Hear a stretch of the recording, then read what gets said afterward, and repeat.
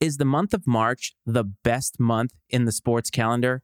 Coach is back, and we'll find out this week on Iceman and Coach.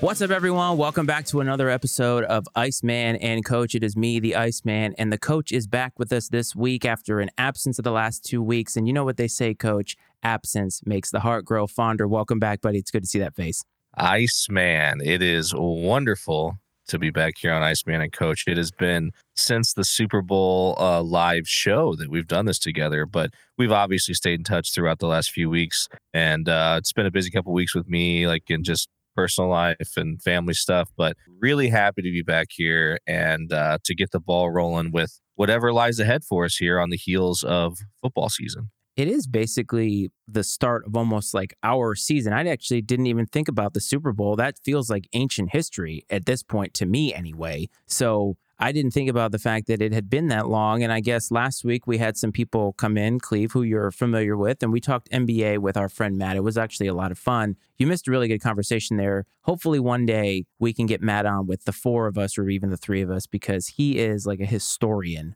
with basketball. The type of things that he can pull out of his head. He has been studying the game for a long time. So it was definitely a lot of fun, but it is nice to have you back and I guess almost like reset and recharge this show, because we started during the football season and that's really where I think we are the most comfortable. So now we're forging a new path into some sports that we haven't really talked about. I'm really excited about it, and maybe we're going to fumble through it, but isn't that kind of the deal? You go through some growing pains and you find what works. So hopefully the listeners and the viewers, if you're watching on YouTube, will stick with us throughout that awkwardness. Yeah, and I think it's an opportunity, right, to maybe open our eyes to some other sports or to get more involved in certain sports that we haven't paid much attention to in the past. And, you know, I'm looking forward to that, I know. And I know we'll talk baseball a little bit later. And I've always been a baseball fan, but I think because of this show, I may pay a little more attention to what's happening in the world of baseball.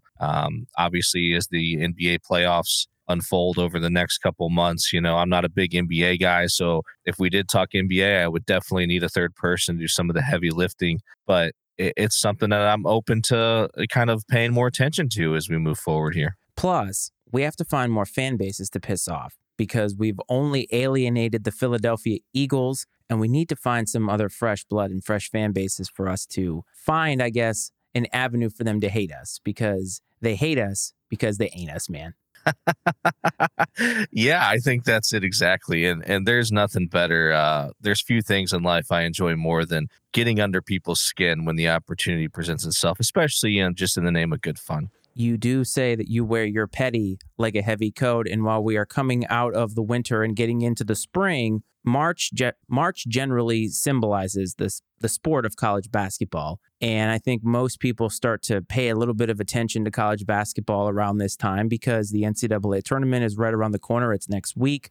And they have tournament brackets to fill out because there is money at stake. However, as far as this show is concerned, I think in terms of investment in college basketball, you certainly have much higher of an investment in your team, the Bradley Braves, over the course of your lifetime and this season in particular. And you've mentioned here or there on the show about going to some games and so forth. But I wanted to open the floor up because their season ended the other night, and my condolences to their season. But I would say they had a great season, made it up to the conference championship game, and were one win away from the NCAA tournament. And as a mid-major, that's the goal. But you have very deep connections to Bradley University, specifically their basketball program. So I wanted to let you get a little personal with the listeners after 2 weeks off and kind of enlighten us about your connection and how you came about to love Bradley basketball. Yeah, I would be happy to do that, because I'm sure listeners are like, what makes someone a fan of Bradley University, you know, this small private college in the middle of Illinois? And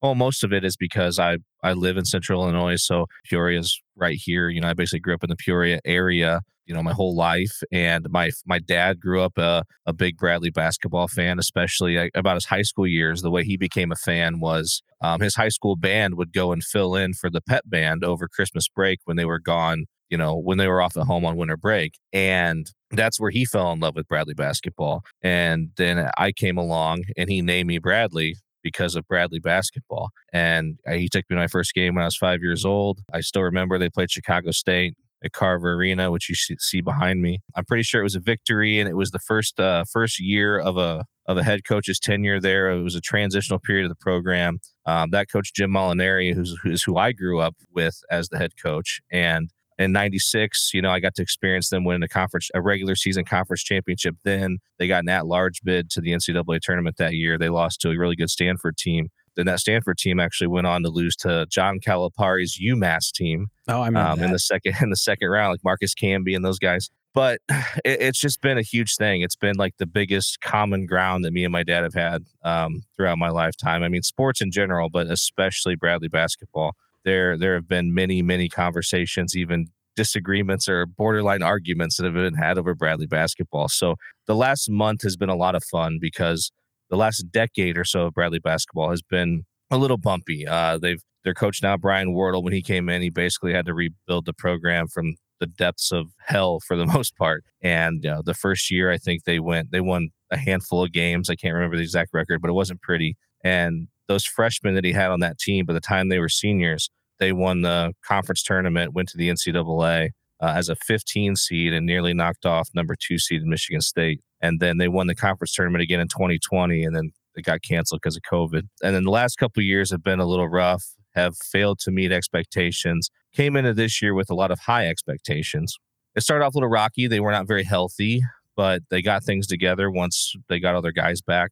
And the month of February was just one of the best rides, emotional rides in sports I've ever been a part of. I consider myself a really rational sports fan until it comes to Bradley basketball. And I am definitely invested in this emotionally on an irrational level. But I think it's healthy to be that way about sports once in a while. And there's something that's like cleansing about it to the soul. I feel it's a really good distraction too from just the day-to-day grind of life sometimes. And they won, I think, 10 straight. They won the regular season conference championship at home against Drake, which is, you see, that's the celebration happening behind me from last Sunday. And then this most recent Sunday, they made it to the conference championship at the tournament. Rematch against Drake. Me and my dad got down to St. Louis to watch it. Did not go very well. Frankly, Drake just beat the tar out of them. But the better team won that day. And also a little tidbit about Bradley basketball, just to kind of reiterate how ingrained it is in like my family, is me and my wife, our son, we named him Carver after, Carver Arena where Bradley plays. And the reason for me that is, you might say, oh, you named your kid after a building. Sure. But like sports have been such a big part of my life. And Carver Arena is where I fell in love with being a sports fan, which opened the door to being a baseball fan, a football fan, a wrestling fan, a sports podcaster, right? I mean, it all started somewhere, and it started in that building you see behind me. So it's a really special place, and to be able to kind of like pass that along is something I'm really excited about. So I can't say enough about that. It's just a really cool, neat thing. And to transition back to the basketball side of it, a little fun fact as we move into March Madness, Drake, I believe, is going to be statistically the oldest team to ever participate in the NCAA tournament. I saw a stat that said their roster, their starting five, is actually older than, I think, 4 NBA starting fives.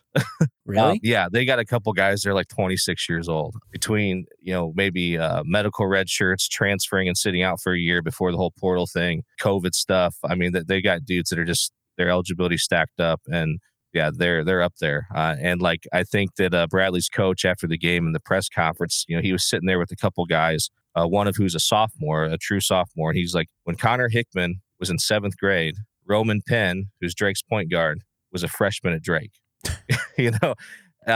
So, I mean, that team's got a lot of maturity. I tell you what, though, teams like that, mid-major teams that are veteran-led and experienced, those are the teams that make noise when it comes time for the NCAA tournament. So keep your eyes on the Drake Bulldogs as March Madness rolls around. And then the Braves, they're not done yet.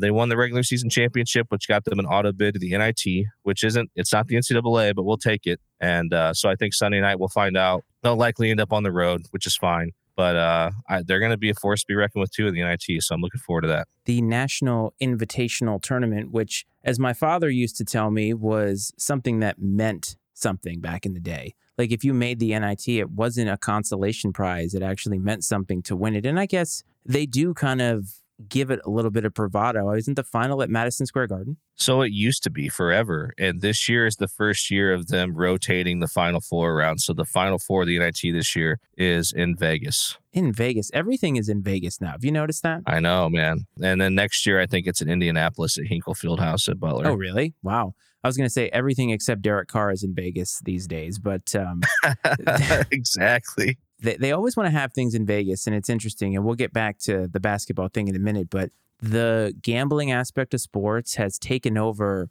so fervently that Vegas is going to become one day, and maybe this is a bold prediction on my part, but it feels like Vegas is going to become the epicenter for sports pretty soon. You know how in certain sports, like college basketball, it's Indianapolis. It seems like the Final Four is always in Indianapolis every 5 years or so. And for I think a lot of sports, it's going to become Vegas. I think that these sports leagues maybe want it because before they used to deny that they liked sports betting, and now they're all in bed with it. And so it really makes a lot of sense. No, I think so. There's a really good possibility that could happen. And the thing is Vegas, they've got, they're in the middle of nowhere, right? So they're not landlocked by anything. They have room to grow and grow and grow and grow and build and build and build. Obviously, there's maybe some infrastructure concerns when it comes to things like water and stuff like that. But that's a conversation for another day. But I think you're right. The sports world, as far as it regard in terms of Vegas, is only going to get bigger and bigger and better. Which, hey, as long as they keep having direct flights from Peoria to Vegas, I'm okay with it. Do they actually have direct flights from Peoria to Vegas? Yeah, and they're usually pretty cheap, man. Yeah. Wow. I mean, I feel like from DC, they probably have a bunch of flights. I've actually never been to Vegas. I don't know if you have. The closest thing I've ever had is New Orleans. And I'm not really a debauchery kind of guy, but I think that I have a bad outlook on Vegas because I've never been there. And so maybe that's what we need to do. We need to take the show on the road and we need to go and get to know the grit that is Las Vegas. I've been to Vegas. I went shortly after my 21st birthday. I went with a couple of buddies for a few days. And I was surprised by the fact that it's not, now this has been, that's 15 years ago, but it's not the debauchery you expect. Yes, you can find it if you're looking for it. Absolutely. Yes, there are people on the street that are handing out playing cards of escorts. Beyond that, in the resorts and the hotels and things like that, there are actually a lot of family friendly activities. Some of these resorts practically have zoos inside of them with animals and stuff and aquariums and just all kinds of stuff that you could take kids to do that would be interesting. I'm not saying that it would be at the top of your list of a vacation to take a kid on, but if it was ever something where you went and took the family, whether it was a work thing or whatever, your kids would not be bored by any means.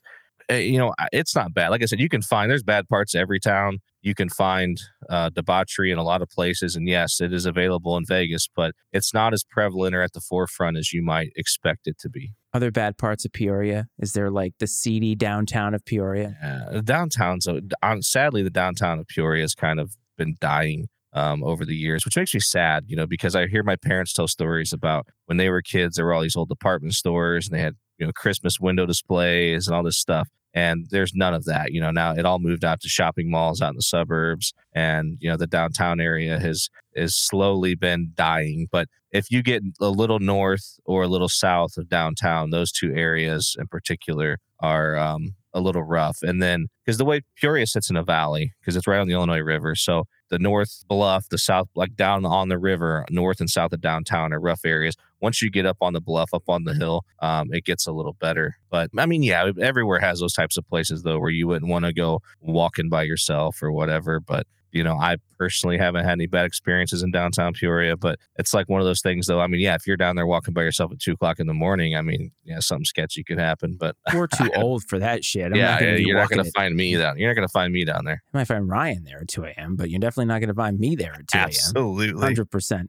That's why we love the guy. But to bring it back to Bradley, family connection in sports is, I think, not talked about enough. Unfortunately, today, I think toxic fandom has really taken over a lot of the narrative of sports, and deservedly so. If you hear some of these stories about guys getting beat up at games, the way that kids are treated by fans, booing Santa Claus, things like that. But sports to me is so connected for a lot of people and a lot of men specifically. And you talked about how you had trouble relating to your dad or talking to him, but you could always talk about Bradley basketball. And that's the way it always was for me. at least with baseball growing up, that I could always talk to my dad about it. We could always play catch. We would always watch the games. And New England sports, I'm deeply rooted in New England sports because I grew up there and because of a lot of memories that I have. And so I think it's cool to hear you talk about that family connection, because it does matter that people are passed down generational fandom. And while fanatic is a real term and where fan comes from, and you talk about being irrational sometimes, that's what being a fanatic is all about. But at the end of the day, when it's connected to something that emotional, like your family, I think it's a really, really awesome thing. And I think it's an element of sports that I wish we heard more about.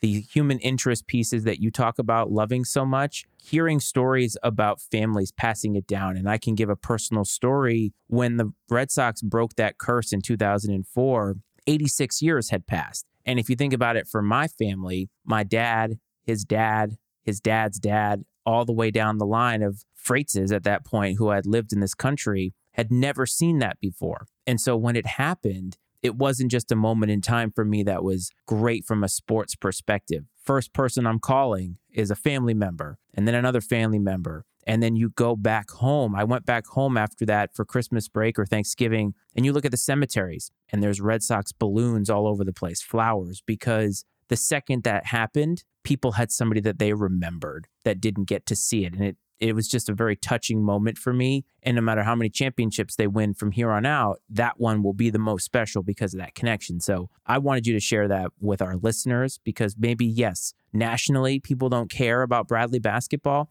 That doesn't mean they don't have to care about it here, because we are about every sports fan, not just the national sports fan. Yeah. And what's special about it is Peoria. I mean, I don't know. Peoria is a town of 120,000 people or something. I don't know. That's probably off. But, you have like I said, a small private university, and my dad's getting up there in age, and he's not going to be around forever. And to know that, like, I got to experience so many great games with him in the mid 90s as a kid, sellouts, beating the likes of Michigan and Villanova and Peoria, winning the regular season championship in 96 and going to the NCAA, all that stuff. And over the last decade, I've become convinced that I would never see that again. I would never see Carver Arena full again. It just wasn't going to happen. Just the landscape of sports had changed.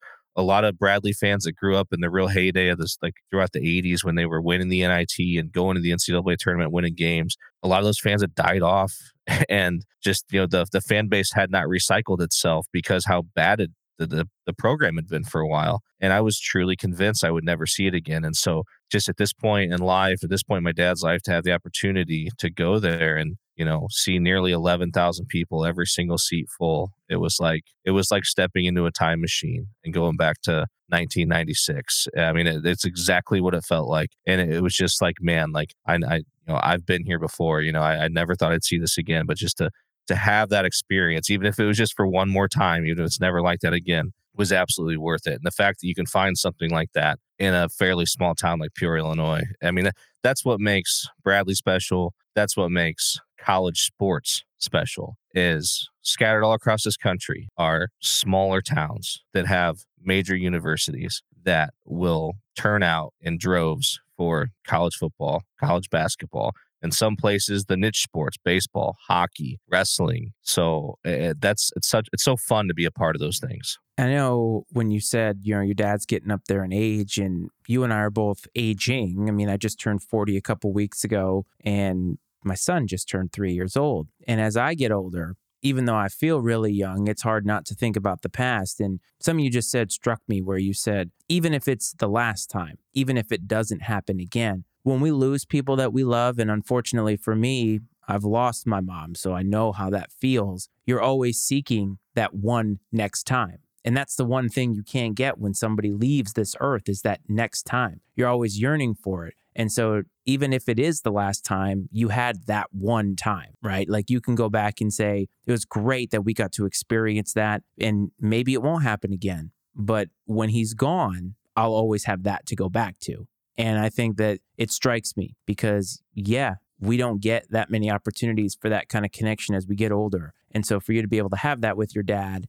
I didn't actually quite understand, if I'm being honest, why you were so emotionally invested in a game that wasn't going to get you to the tournament, but I get it now. You get to be at the arena where so many of these memories pop up, and it's special. Whether they win or lose, it's still special. And so for you to get to see that and be a part of that crowd behind you, I'm sure you're a little speck somewhere right in there. I'm looking for the coach, looking for that AFC North grit back there, punching somebody, a little Rust Belt action. I don't see you back there, though. Well, that's why I after the game, we were kind of mulling around a little bit, and I used the bathroom, and I popped out, and I found my dad, and he'd walked into the concourse, into the arena, and I saw him bringing the ladders out. I'm like, dude, let's go down there. You want to go down there? He's like, oh, I'm like, come on, man. Like, this may never happen again. Like, who knows? Like, let's go down there and let's just immerse ourselves in it. And so we did, and it was awesome, just to be a part of it. And what was really neat is we got down on the floor, and I start looking around, and it's like, that's so-and-so. That's so-and-so. It was guys from that 96 team I was talking about. It was guys from the Sweet 16 team back in 2006. And they're there too. Like, it's like a family reunion almost, just to be down there with all those people. I mean, it was just awesome. I can't really put it in the words. And I understand that it means something to me because of my emotional connection to it and the family connection that it has. I think everybody can relate in some way because everybody has that thing in their life that they feel the same way about. Well, I think this week and next week, you're going to have a lot of those narratives out there that can relate to what you're talking about, because this is the time. All the cliches are out there. March Madness, teams, schools, they're punching tickets, Cinderellas, all that great stuff, all those wonderful terms that we hear this time of year. And a lot of schools are going to get to the NCAA tournament for the first time. And as you eloquently said, maybe it won't happen again. But when you get in, you're in. It doesn't matter how you get in. So we're in championship week now. A lot of those smaller conferences are sending their bids now to the NCAA tournament. They are wrapping up well before a lot of the big boys take the court. Bradley obviously was a part of it. My wife's alma mater, Winthrop, got absolutely thrashed by Radford. So their abysmal season is over with. She doesn't have to worry about it. Virginia Tech just started their run to an eventual loss in the next round in the ACC tournament. So inevitably, none of our schools will be represented there, but there will be a lot. There's a lot of hope in the NCAA tournament, but in order for us to get there, to get the, quote, 68 best teams in the country, we have to go through conference championships. And I want to ask you a fundamental question, and I think it will hit home. Do these conference championships that they have, which obviously are done to make money, let's make no mistake about it, they're done for extra basketball, extra ad revenue, all that good stuff. But to me, sometimes they devalue the regular season. The regular season for college basketball is a slog. There are a lot of games, a lot of travel that they have to do. And if you think about these larger conferences playing each team twice, it's a lot. And so when you get to the conference tournament, my wife asked me the other day, why do they play the regular season if they're just going to have a tournament to decide who goes? And I said, well, it seeds the tournament. She's like, it feels like everything that we did up until this point didn't mean anything. And for a team like Bradley, who outright won the conference fair and square, don't get to participate in the tournament because of this additional tournament that feels unnecessary to me. I wanted to see if you had any thoughts on that. Yeah, I think that, in the sense of Bradley, in 2019, 2020, they had, they finished in the middle of the pack and won the tournament and got to go. It was just, they got hot for 3 days in March, and here you go, punch your ticket to the tournament. But I think it's more meaningful, though, in probably some of these mid-majors where you would not get into the tournament otherwise, unless you did win your conference tournament, as opposed to the big boys. Like you said, the only purpose it really serves there is seeding, right? Hashing out where different people will be seeded, because maybe you're getting that second or third matchup between a couple teams to sort of sort things out. But when it does come to the smaller schools, I think that it helps, because if that's the only way you can get in is by winning the tournament, then, well, let's play a tournament and get somebody there. And I think when it comes to it does stink for a Bradley, because up until that game this past Sunday, they were one of the hottest teams in the country. I would have, outside of maybe the top 10 teams in the country or so, not saying that they could play with even the top 20, but the way they were playing, I wouldn't have been scared to put them on the floor with anybody at that point in time, just because the way they were playing ball and the way they defend. But like you said, if they can't get it done in those 3 days in March at the conference tournament, they're not going to get that shot. Now, they could have took care of business in the non-conference a little better than they did But there was, we can go on about that all day. And it is tough. I mean, they don't have the excuse of saying we didn't have any good non-conference games, because they did. They played Arkansas, they played Auburn, they played Liberty, which, I mean, Liberty's been okay. They might get in the tournament.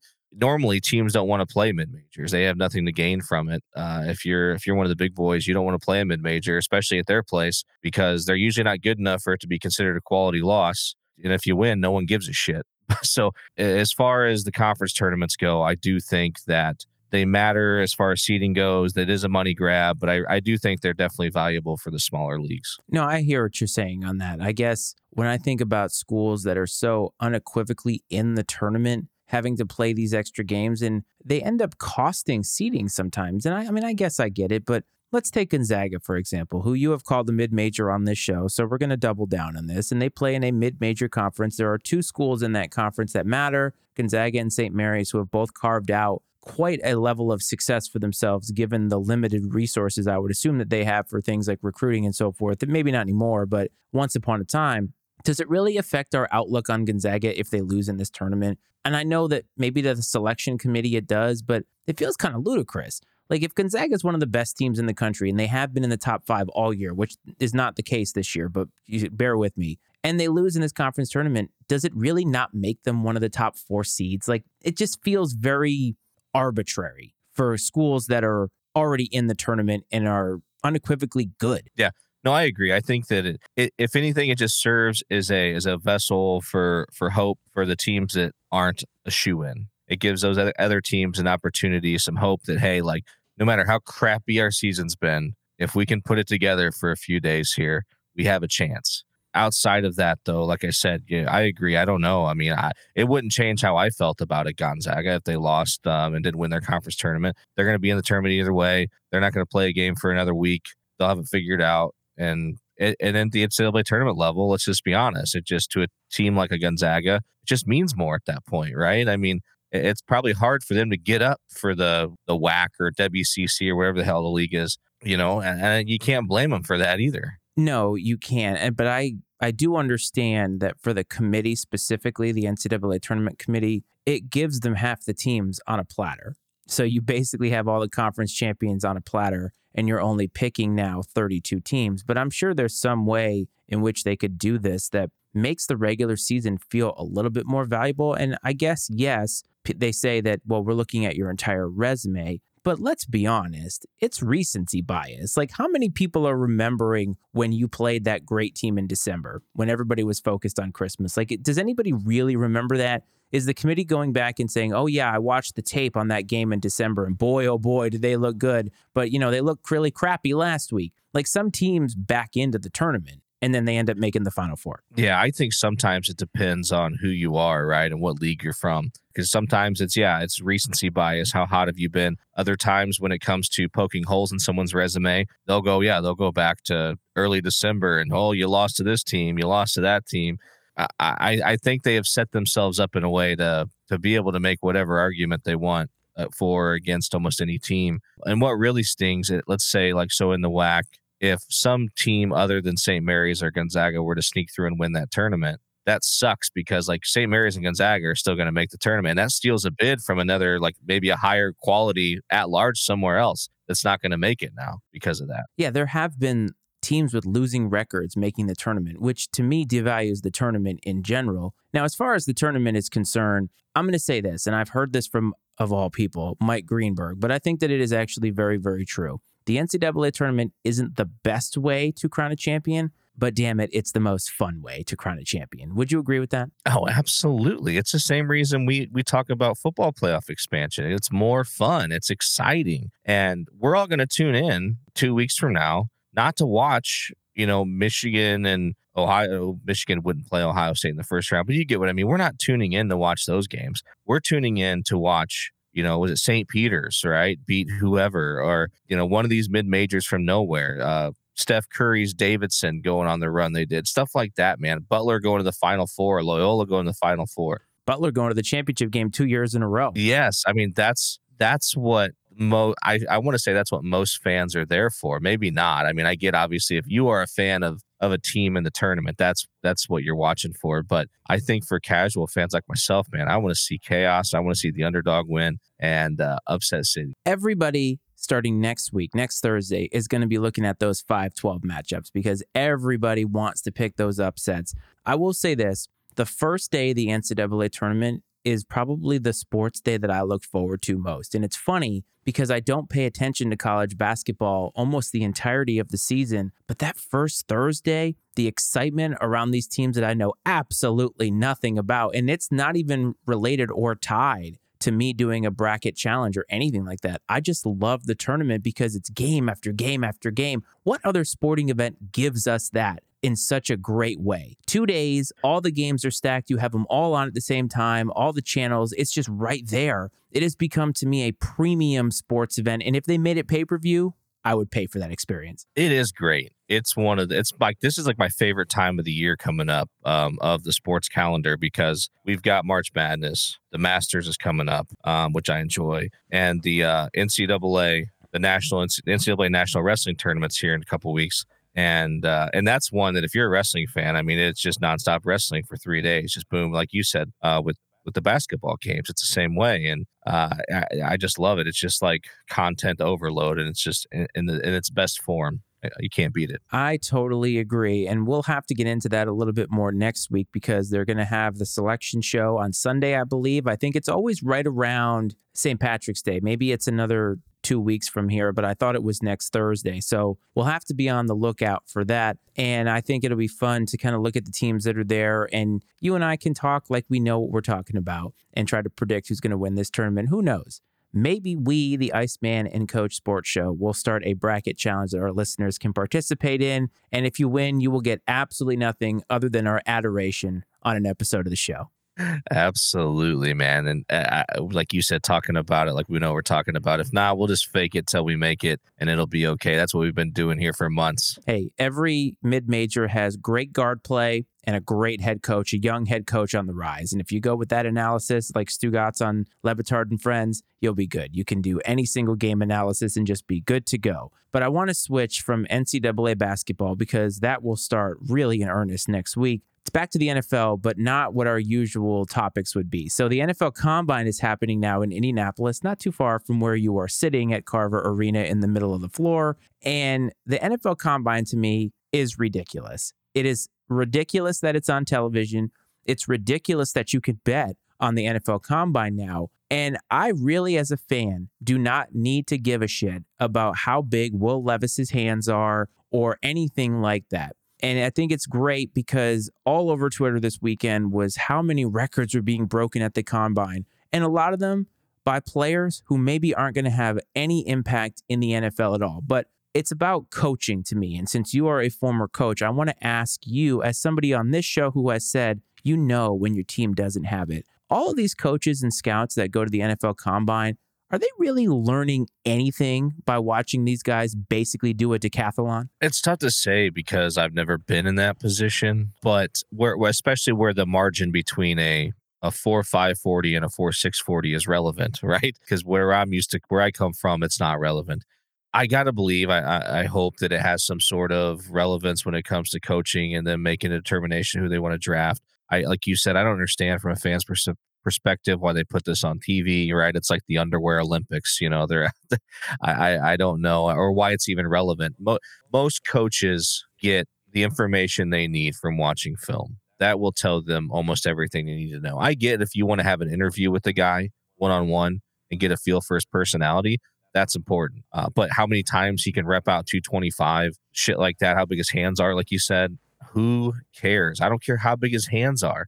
Right? Can he block? Yes or no? Can he tackle? Yes or no? Does he play sound assignment football? Yes or no? I mean, you can get that stuff from film. But the way these things are staged up is they're not really giving you what it would be like on the field. So if you want to figure out if a guy can throw a button hook or an out route, you're really going to find that out on pro day or the combine. You're going to find that out when he has a bunch of defensive ends coming at him and can he throw that under pressure? Those are the types of things you can't figure out. The example of it to me this week was Bryce Young. everybody was all over, ooh, he's 5'10 and a half. And I'm thinking, can you not tell that by looking at him on the television screen compared to all the other players that he's playing around? He's easily the smallest guy on the field. And our coach is really learning something about him with that. And they're saying, well, he's undersized. Well, no shit, he's undersized. But what does that mean for him as an NFL prospect? You already knew he was short. You already knew he was small framed coming in. And yet somehow he's still going to get picked in the first round because he's a quarterback. And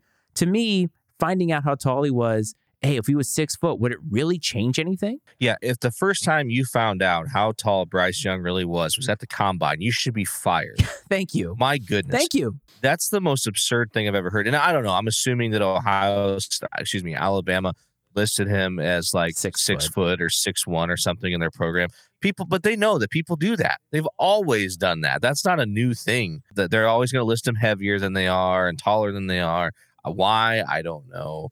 We used to do the same thing with our high school roster. It's stupid. But like you said, they're going to show up and see how tall he is. And it's not even relevant because it's not like you're watching him throw behind an offensive line. He's not under a pass rush at all. It's not going to tell you anything you need to know. I just feel like we have gotten to this point with football. And do not get me wrong, listeners. I love football. We love the game of football here on this show. We talk about it all the time. And the news landscape, they're trying to make football a 365-day-a-year sport with all the news that is circulating. And I feel like the combine is just another one of those things. And while the draft is not quite on this level, because I think that the first day of the draft is at least fun to watch, the combine is useless to me as a viewer. It's useless to me as a fan. And it's for the people that are really in deep in making these decisions. And I think that the added part of it now where you can bet, the sportsbook has the NFL combine on there to bet things like 40 time. What are we doing? Do you know how long have they had the combine? Do you know when it started? I don't know. It's been long enough that it at least has caught traction, and it's been in Indianapolis for a long time. I just don't know when they started it. I mean, obviously these NFL coaches have to have some way to differentiate these guys. But as you said, there is tape on these guys. And the combine is not really like you're only there if you're invited. Not every player gets a chance to showcase. And Stetson Bennett, 2-time national champion, we know what he was in college. But I think you and I could look at Stetson Bennett and be like, he's a career backup.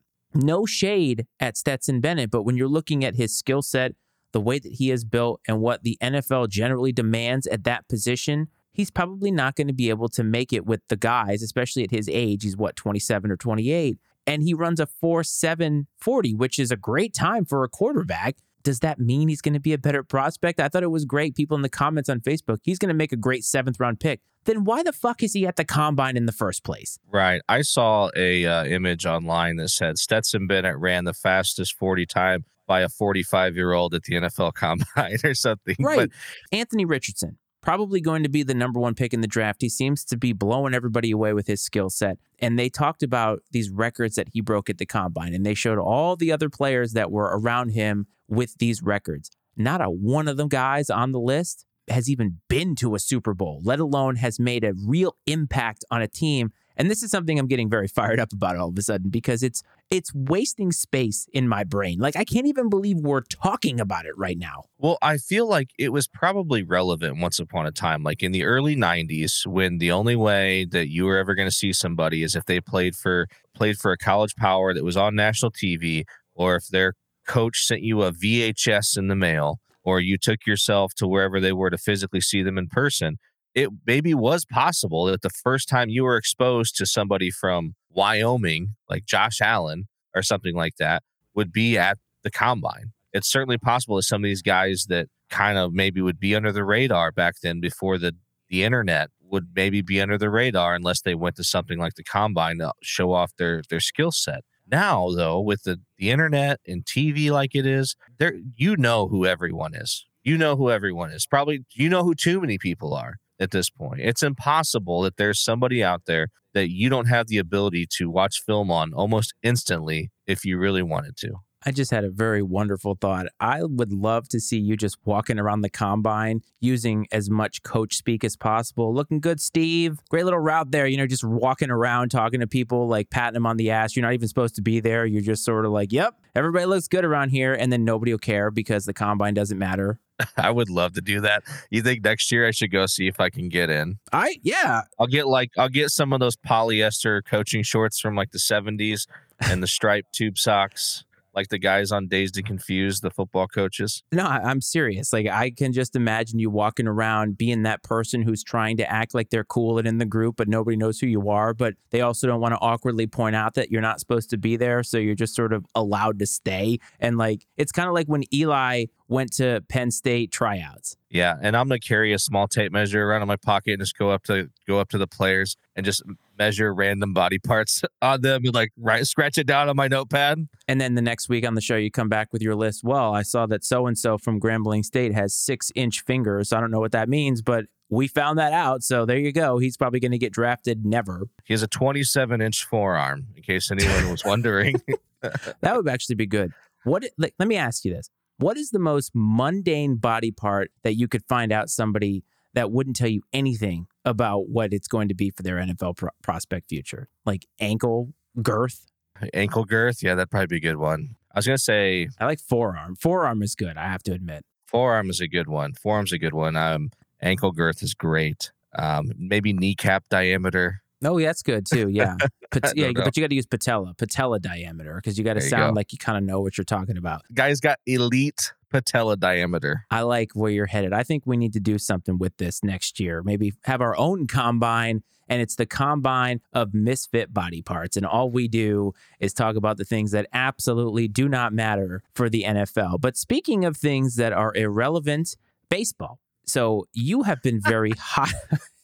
You have been very hot about, sorry, Alex, but you have been very hot about something that's been happening in baseball. So to bring the listeners forward a little bit, the last time we talked about baseball, your cousin was on here and was part of the cacophony of gas bags because of his absolutely terrible prediction that the Philadelphia Phillies were going to be shown what's up by the St. Louis Cardinals, who were basically swept out of the playoffs unceremoniously. And during that episode, I pressed him as a young person who's a baseball fan, which is really an anomaly, about baseball has trouble evolving because I think there's so many factors about the way that the game is and their inability and really unwillingness to become progressive. And so this year they're trying a few things, and this is part of the collective bargaining agreement, or at least some of them have been, where they're banning the shift. They're trying different things. In the COVID shortened season, in extra innings, there was one out and somebody was already on second base, something like that, trying to speed the game along, because baseball is the only sport that doesn't have a clock. It's the only major sport in our country that doesn't have a clock.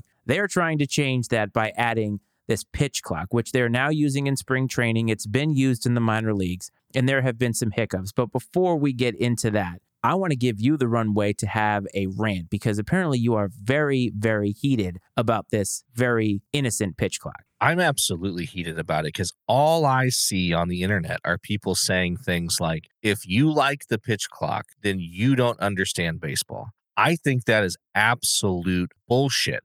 Or they're saying, why are you trying to get less baseball? Listen, morons, like, it's 27 outs still. It's still 27 outs. It's not less baseball. You know what it is? It's less batting glove and cup adjusting. That's what it is. And I don't understand why we have to let a guy step out of the box, unfreaking Velcro his batting gloves 10 times, step back in, dig in, get set, grab his dick, and get his bat in the proper spot. I have no idea why this must be allowed. I don't understand. And yes, people right now are going to try to find ways to manipulate the pitch clock. I saw Max Scherzer the other day, did an excellent job. I mean, because the second I believe that clock starts, the moment you're set, you can deliver as long as the batter's in the box or something. And the batter's allowed one basically timeout. So he got on the rubber immediately, and then he just waited, made the batter take his timeout. Guy steps out of the box, he gets right back on the rubber, and like the second the guy's in the box, he throws the pitch. But hey, you know what? Find a way to use the rules to your advantage. I don't necessarily have a problem with that. I'm sure batters will find a way to use it to their advantage as well. And the other thing is this: the game cannot survive on diehard fans alone. And it just can't at this point. And I'm sorry, but unless you can bring in the casual fan, the game's going to die. It can't stay the same. If it stays the same, it is going to die a slow and painful death, which might be appropriate considering the way they want to play the game, apparently. I don't know why there's such a resistance to any sort of evolution in this game. I do not. I talk to people because now, right, they officially have the DH in both leagues now, right? I feel like this is something I should know. Yes, but they do. Okay.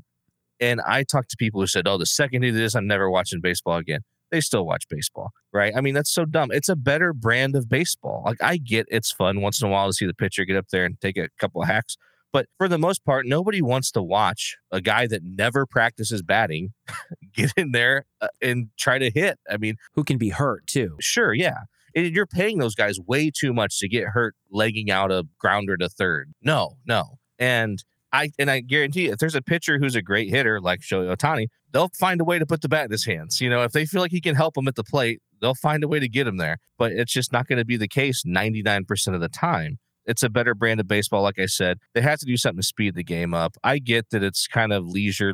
Baseball's very leisurely and all that stuff. It's still going to be. It's still going to take nearly 3 hours to play a baseball game. But there's no reason why we have to stand around for 1 or 2 minutes in between pitches and stuff like that. I mean, that's absurd. There's so many things to unpack here. And I agree with a lot of what you're saying because I have been a fervent advocate that baseball needs to update for the times because the consumer that it's trying to reach is a younger consumer. And in order to reach a younger consumer, you need to cater to very, very, very short attention spans. And you and I know about this because as an hour-long program, we're actually stretching the limits of what we can expect people to tune into on a weekly basis. My assumption is that most people tune into our show in pieces because that's what they have time for. And I don't think it's a matter of games taking 3 hours, but the NFL, no matter what length or what part of the season that they are in, postseason, regular season or not, the games all usually take generally the same amount of time. When baseball has meaningful games, these games sometimes stretch out to 4.5 hours. That's a lot for a sport that doesn't have action. And football has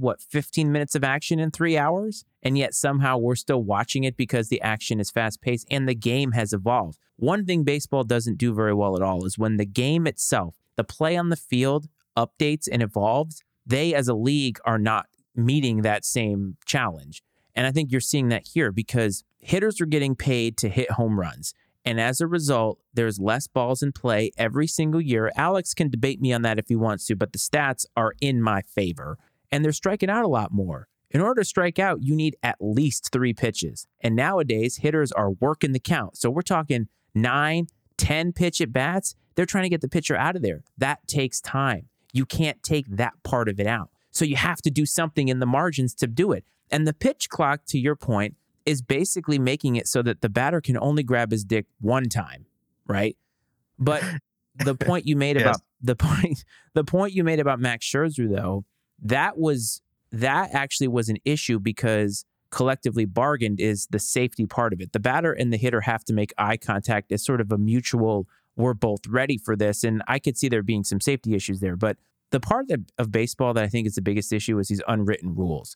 And until we get out of that and we actually think progressively, it won't make baseball any less pastimey than it already is. But if they don't do something, it will be a literal pastime in that we will not even have it anymore. It will be an extinct sport because the sports like the NBA and even the NHL, which is regional, are going to pass it because they are evolving along with the play on the field. I agree. And I do think there are some interesting counterpoints that could be made. Like you mentioned, in a football game, there's only maybe 15 minutes of actual action that takes place. And that's absolutely true. But I guess we just accept it because we love the game so much, maybe. But then look at a sport like soccer that is basically live. The clock is running the whole time. It's basically constant action, but it's boring as shit to somebody that's not really into soccer.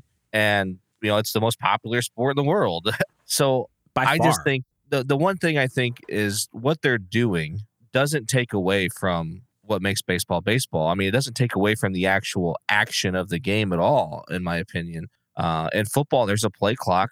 They can't stand there at the line of scrimmage for 5 minutes deciding what play they want to run or what's best versus what coverage. They've got a play clock. They've got to have the ball snapped on time or take a timeout. And when they're out of timeouts, they don't have a choice but to snap the ball, period. It's just the nature of the sport. It forces there to be breaks in between plays because the way the sport's played. But to go back to the universal DH, and you mentioned that, which is something that we haven't even talked about, more players like Shohei Ohtani can actually exist in the game with this new rule. And what does baseball need? They need more Shohei Ohtanis. That guy is doing things that haven't been done since Babe Ruth, who is the unanimous best player to ever play. Like, he is the poster for Major League Baseball in terms of Hall of Famers. And don't you want that out of your game? Don't you want those guys to come in and change the sport generationally? Look at what we're getting in the NFL.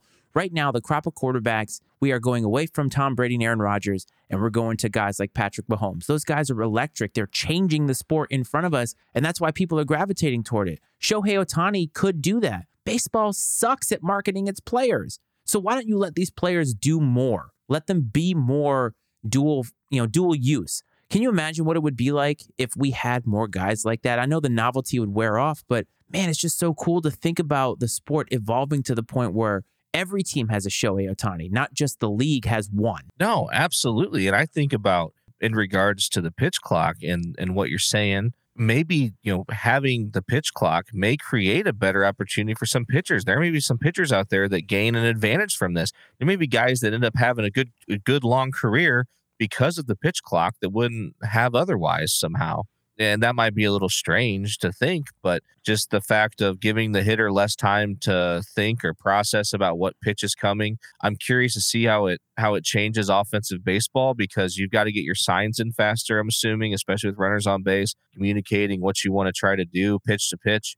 It could create some interesting situations. It could create some opportunities for other players to, I think the ones that embrace it the most instead of bitching about it have a higher chance of being successful. And like you said, it gives a player an opportunity to, sort of evolve and grow and change the game. Baseball needs to do it. I mean, I do love watching baseball, but it used to never be a slog. And now it is. And what sucks is it takes away all the things about baseball that are so nuanced. And maybe nuance isn't what people want anymore. But if you have watched baseball for as long as I have, you know how many things are happening just in between every single pitch. And you and I put some of that onus on analytics, and there is something to be said about analytics, but we've talked about that with all sports, that it needs to be a combination. And analytics have gotten to the point for some clubs and organizations where that's basically a computer running that team. And that's not what you want. You need to have a little bit more of that human touch. But there's so many things happening. All the signs, when they are talking about pitches, the pitches are determined based off of watching that film. And we don't know that because that's not something you can see. In a football broadcast, you're talking about looking at Andy Reid with his giant Waffle House menu, and all these things are happening on the sideline, the calls that they're making. We get mic'd up for sound with the NFL Films people, and we don't get that with Major League Baseball. We don't get any of that. And so all those nuances are lost on the audience. And so if you're not going to show those things and you're not going to be take a little bit more of a deep dive into your sport, you need something to make it more interesting. And I just feel like the pitch clock, it's going to have some growing pains, but you go through those growing pains now in March so that you don't have them in October and some stupid shit that costs something, a World Series or maybe in a playoff game or something like that. And I think that it's just part of what we have to accept as sports fans. If we love this sport, it needs to evolve. If you're not willing to get on board with that, you might as well start planning for the funeral now, because it is inevitable that these other sports are going to engulf baseball. Yeah, I think so too. And you mentioned miking up. It brought up a great idea. I think that it's a money-making idea for Major League Baseball or even other sports. Mic up the umpires and make it available on a pay-per-view channel for people to listen to. Now, I'm sure there's probably CBA reasons why they could never do that. But to hell with that, violate the contract, mic up the umpires. I want to hear the arguments. I want to hear every word. Hell, do it in every sport. Mic up the hockey referees and the NFL referees and the umpires in baseball, the referees in the NBA. Mic them all up, make people pay a little extra to watch it. I'm here for it. You always have these like half-cocked ideas, like you're out here thinking that we're going to monetize in this way. Let me ask you though, if you were to name the least interesting set of referees or officials in the major sports in this country, which ones do you think would be the least interesting, at least in terms of being mic'd up? The least interesting in terms of being mic'd up? I think NBA. You think so? Yeah. Because there's a lot of jarring that happens in the NBA games. Like, I feel like those officials don't take anything because they know they have the power of the technical foul at their disposal. Hockey referees, a lot of them are Canadian. They're so nice. Yeah, but have you ever watched any hockey mic'd up videos and the trash talk and stuff that goes on between those guys? That's a good point. It's unique. I mean, and it's not even necessarily bad. Some of it's just flat out funny. You know, like there's one guy that must have been on another team or maybe whatever. The guy on the other team was renting a place from him somewhere. Oh, that's great. And he's sitting there. He's like, hey, man, when are you going to pay rent or some shit like or whatever? Like during a face off, he's like asking him a question or he's like, if you do this, I'll evict you or whatever. Like it's just goofy stuff like that I think is funny. And then obviously, I think some of the stuff you would hear in baseball and in the NFL would be entertaining. I just miss the day where managers and umpires hated each other. Like, I want to bring back Lou Piniella kicking dirt on home plate. Stuff like that. We need more of that. We don't see a whole bunch of that. We're too nice in sports now. We always have to be nice to everybody and everything. There's no more rivalries anymore. Bring in the microphones. I want to hear these umpires talk shit about hitters. I want to hear them say things like, I know this guy's going to swing at the outside pitch, so I'm going to call these pitches on the outside. That's why I don't want robo-umps 100%, because we need a little bit of that vindictive son of a bitch umpire out there calling a wide strike zone. Yeah, I would love it. I mean, the reason is society's too soft, right? Society can't handle the things that they would hear. That's the issue with it. And even I think that's why you've seen some of it tamped down as far as the intensity is because there's so much blowback that comes from some of these outbursts and stuff that happens. I'm with you on the robot umpires. I'm not a fan of it. I think you need to keep human umpires, especially for balls and strikes and things like that. Just hold them more accountable for being shitty. I think that's what you need to do. If they suck, you need to like make it known. And I'm sure they do to some degree, but I mean, really find a way, whether it's through fines or suspensions or whatever, keep the human being there, but stick it to them when they're shitty. I mean, to be fair, we go through assessments in our jobs where we are assessed as to whether we're doing well or whether we're not doing well. And we've talked about that with the NFL, where there's been a lot of calls that have been questionable. And we wonder, is there some type of a quality check? Are they being held accountable? Or is somebody going over these games and being like, this is a place you could definitely improve on? Maybe they are, but I think you're right. I think robo-umps add an element to the game that don't need to be a physical part of the game, but can definitely become a way to make it so that the umpires are being better and more accountable at their job. Now, there's a lot of union things that happen in all of that because the umpires have their own union and everything. But if it were me, and this was something that would make me better at my job, wouldn't I want to get better at my job? But maybe some of these umpires, because of that lack of accountability, they don't have any incentive to get better because they feel like what they're doing has worked because nobody has told them different. Well, and part of it too, I think, and I'm sure you can find it somewhere that it's available, but I think it should be like readily available. Talked about on the broadcast, like put it up on the Jumbotron at the game. We know what every team's ranked. Jesus. We know what every team's offense is ranked, every team's defense is ranked. We know where every player stands. Like I'm literally umpire that put a number next to their name. Like you've got these 4 guys today. This guy is the number 4 best umpire and all the umpires. This guy is number 12. And then you've got Angel Hernandez, who's the worst, right? At, number 75 or something like that. Like just ridicule them publicly. You are one petty son of a bitch. Let's go to OTW.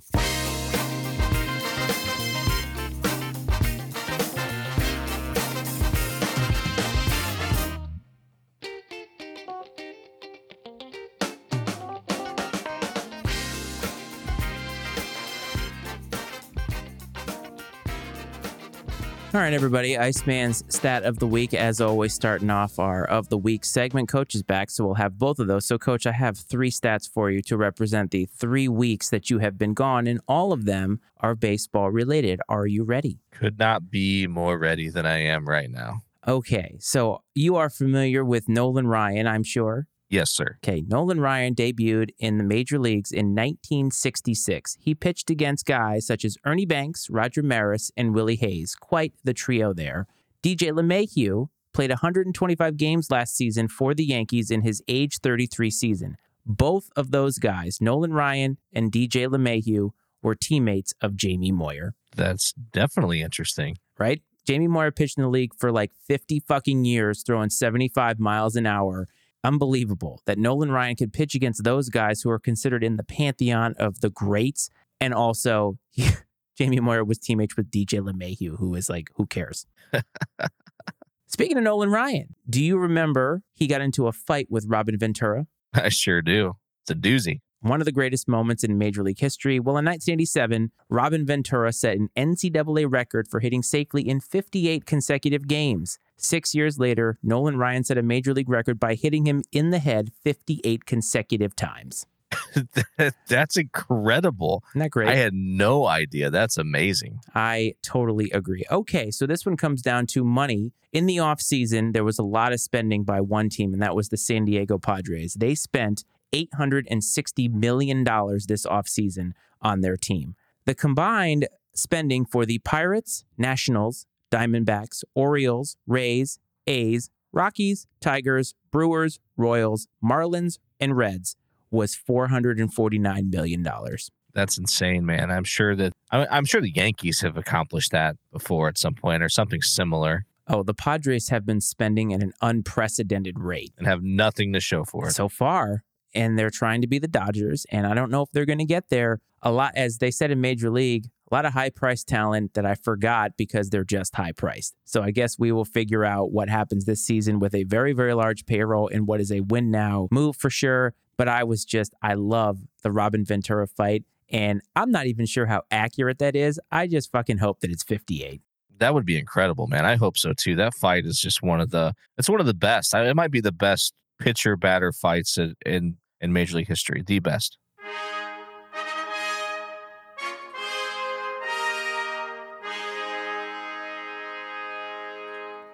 My friends, it is time, the return of Coach's Pick of the Week. So the last time he picked was on the Super Bowl. He picked the Eagles over the Chiefs, which meant that he ended his season an 8-9-2 record. However, man, we are starting over. The season starts over. The picketh of the week is cleared. You are now 0-0-0. So, Coach, please, for the first time in this new cycle, bless us with your picketh of the week. Ah, yes. Hear ye, peasants, degenerate gamblers alike. The coach himself has been on a little bit of a college basketball heater the last couple weeks, and I am here to share one golden nugget with you that will take you into the weekend with a little extra change in your pocket, and maybe if you listen to the coach. And that is a rematch of a game that just occurred the other day. Wake Forest against Syracuse in the ACC tournament. Syracuse won the last game, but I am going to take the Demon Deacons over the Orange in the first round of the ACC tournament, straight up. The Wake Forest Demon Deacons, possibly the smallest school in all of Division I. I think there's like 3,000 people that go there, over Jim Boeheim, who needs to retire yesterday, and the Syracuse Orangemen in the ACC tournament. Welcome back, Coach. So let it be written. So let it be done.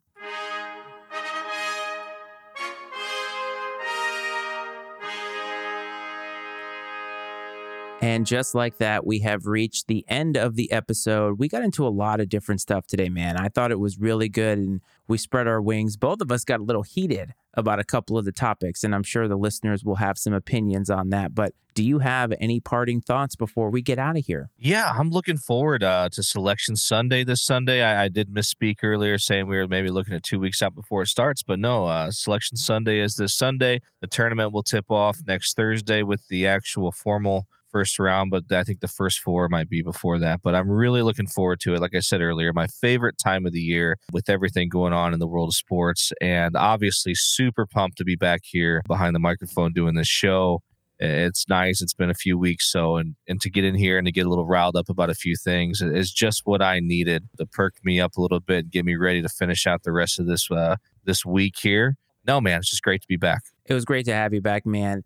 And it was great to have all the listeners back. We thank you for being patient with us as we have tried to juggle family responsibilities, work responsibilities, and content responsibilities. Sometimes it can be a lot. Thankfully, though, the coach and I have a pretty decent network of friends that we can call upon to come in and give some shitty sports takes or educate you on some things. And I hope that over the course of time, you will learn to embrace them as you have embraced us. But before we get you out of here, please support the Pub Time Podcast. You can find them wherever you find your podcasts. Coach will be back with Ryan, and Hopefully, Ryan will remember to hit record when you guys do that, as he forgot with me a couple of weeks ago. Please support the Matty Ice Media Network by visiting mattyicemedia.com and supporting all the other podcasts that we have, including this show, Political Football, and my sneaker podcast, Fire Footwear. You can find all of those wherever you find your podcasts. If you want to follow us on Twitter, at Iceman and Coach is the handle to do that. If you want to follow me, you certainly can. At Matty Ice Fritz is the handle to do that. If you are watching on YouTube, which you should be, please remember to hit like and subscribe, all that good stuff. We love the interaction, so keep it coming. And lastly, if you are listening on Apple and Spotify, please remember to hit that follow button. Give us a few stars. We'd love to hear some feedback on this show and create a community around this show. Coach, it was awesome to have you back. And as always, buddy, this is Iceman and Coach.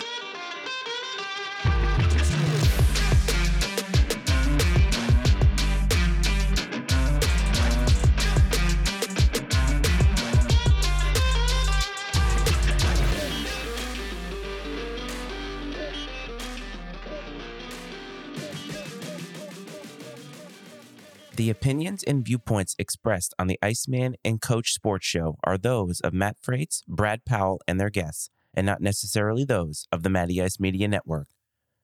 The Iceman and Coach Sports Show is exclusively owned by Matt Frates and Brad Powell and is brought to you by the Matty Ice Media Network.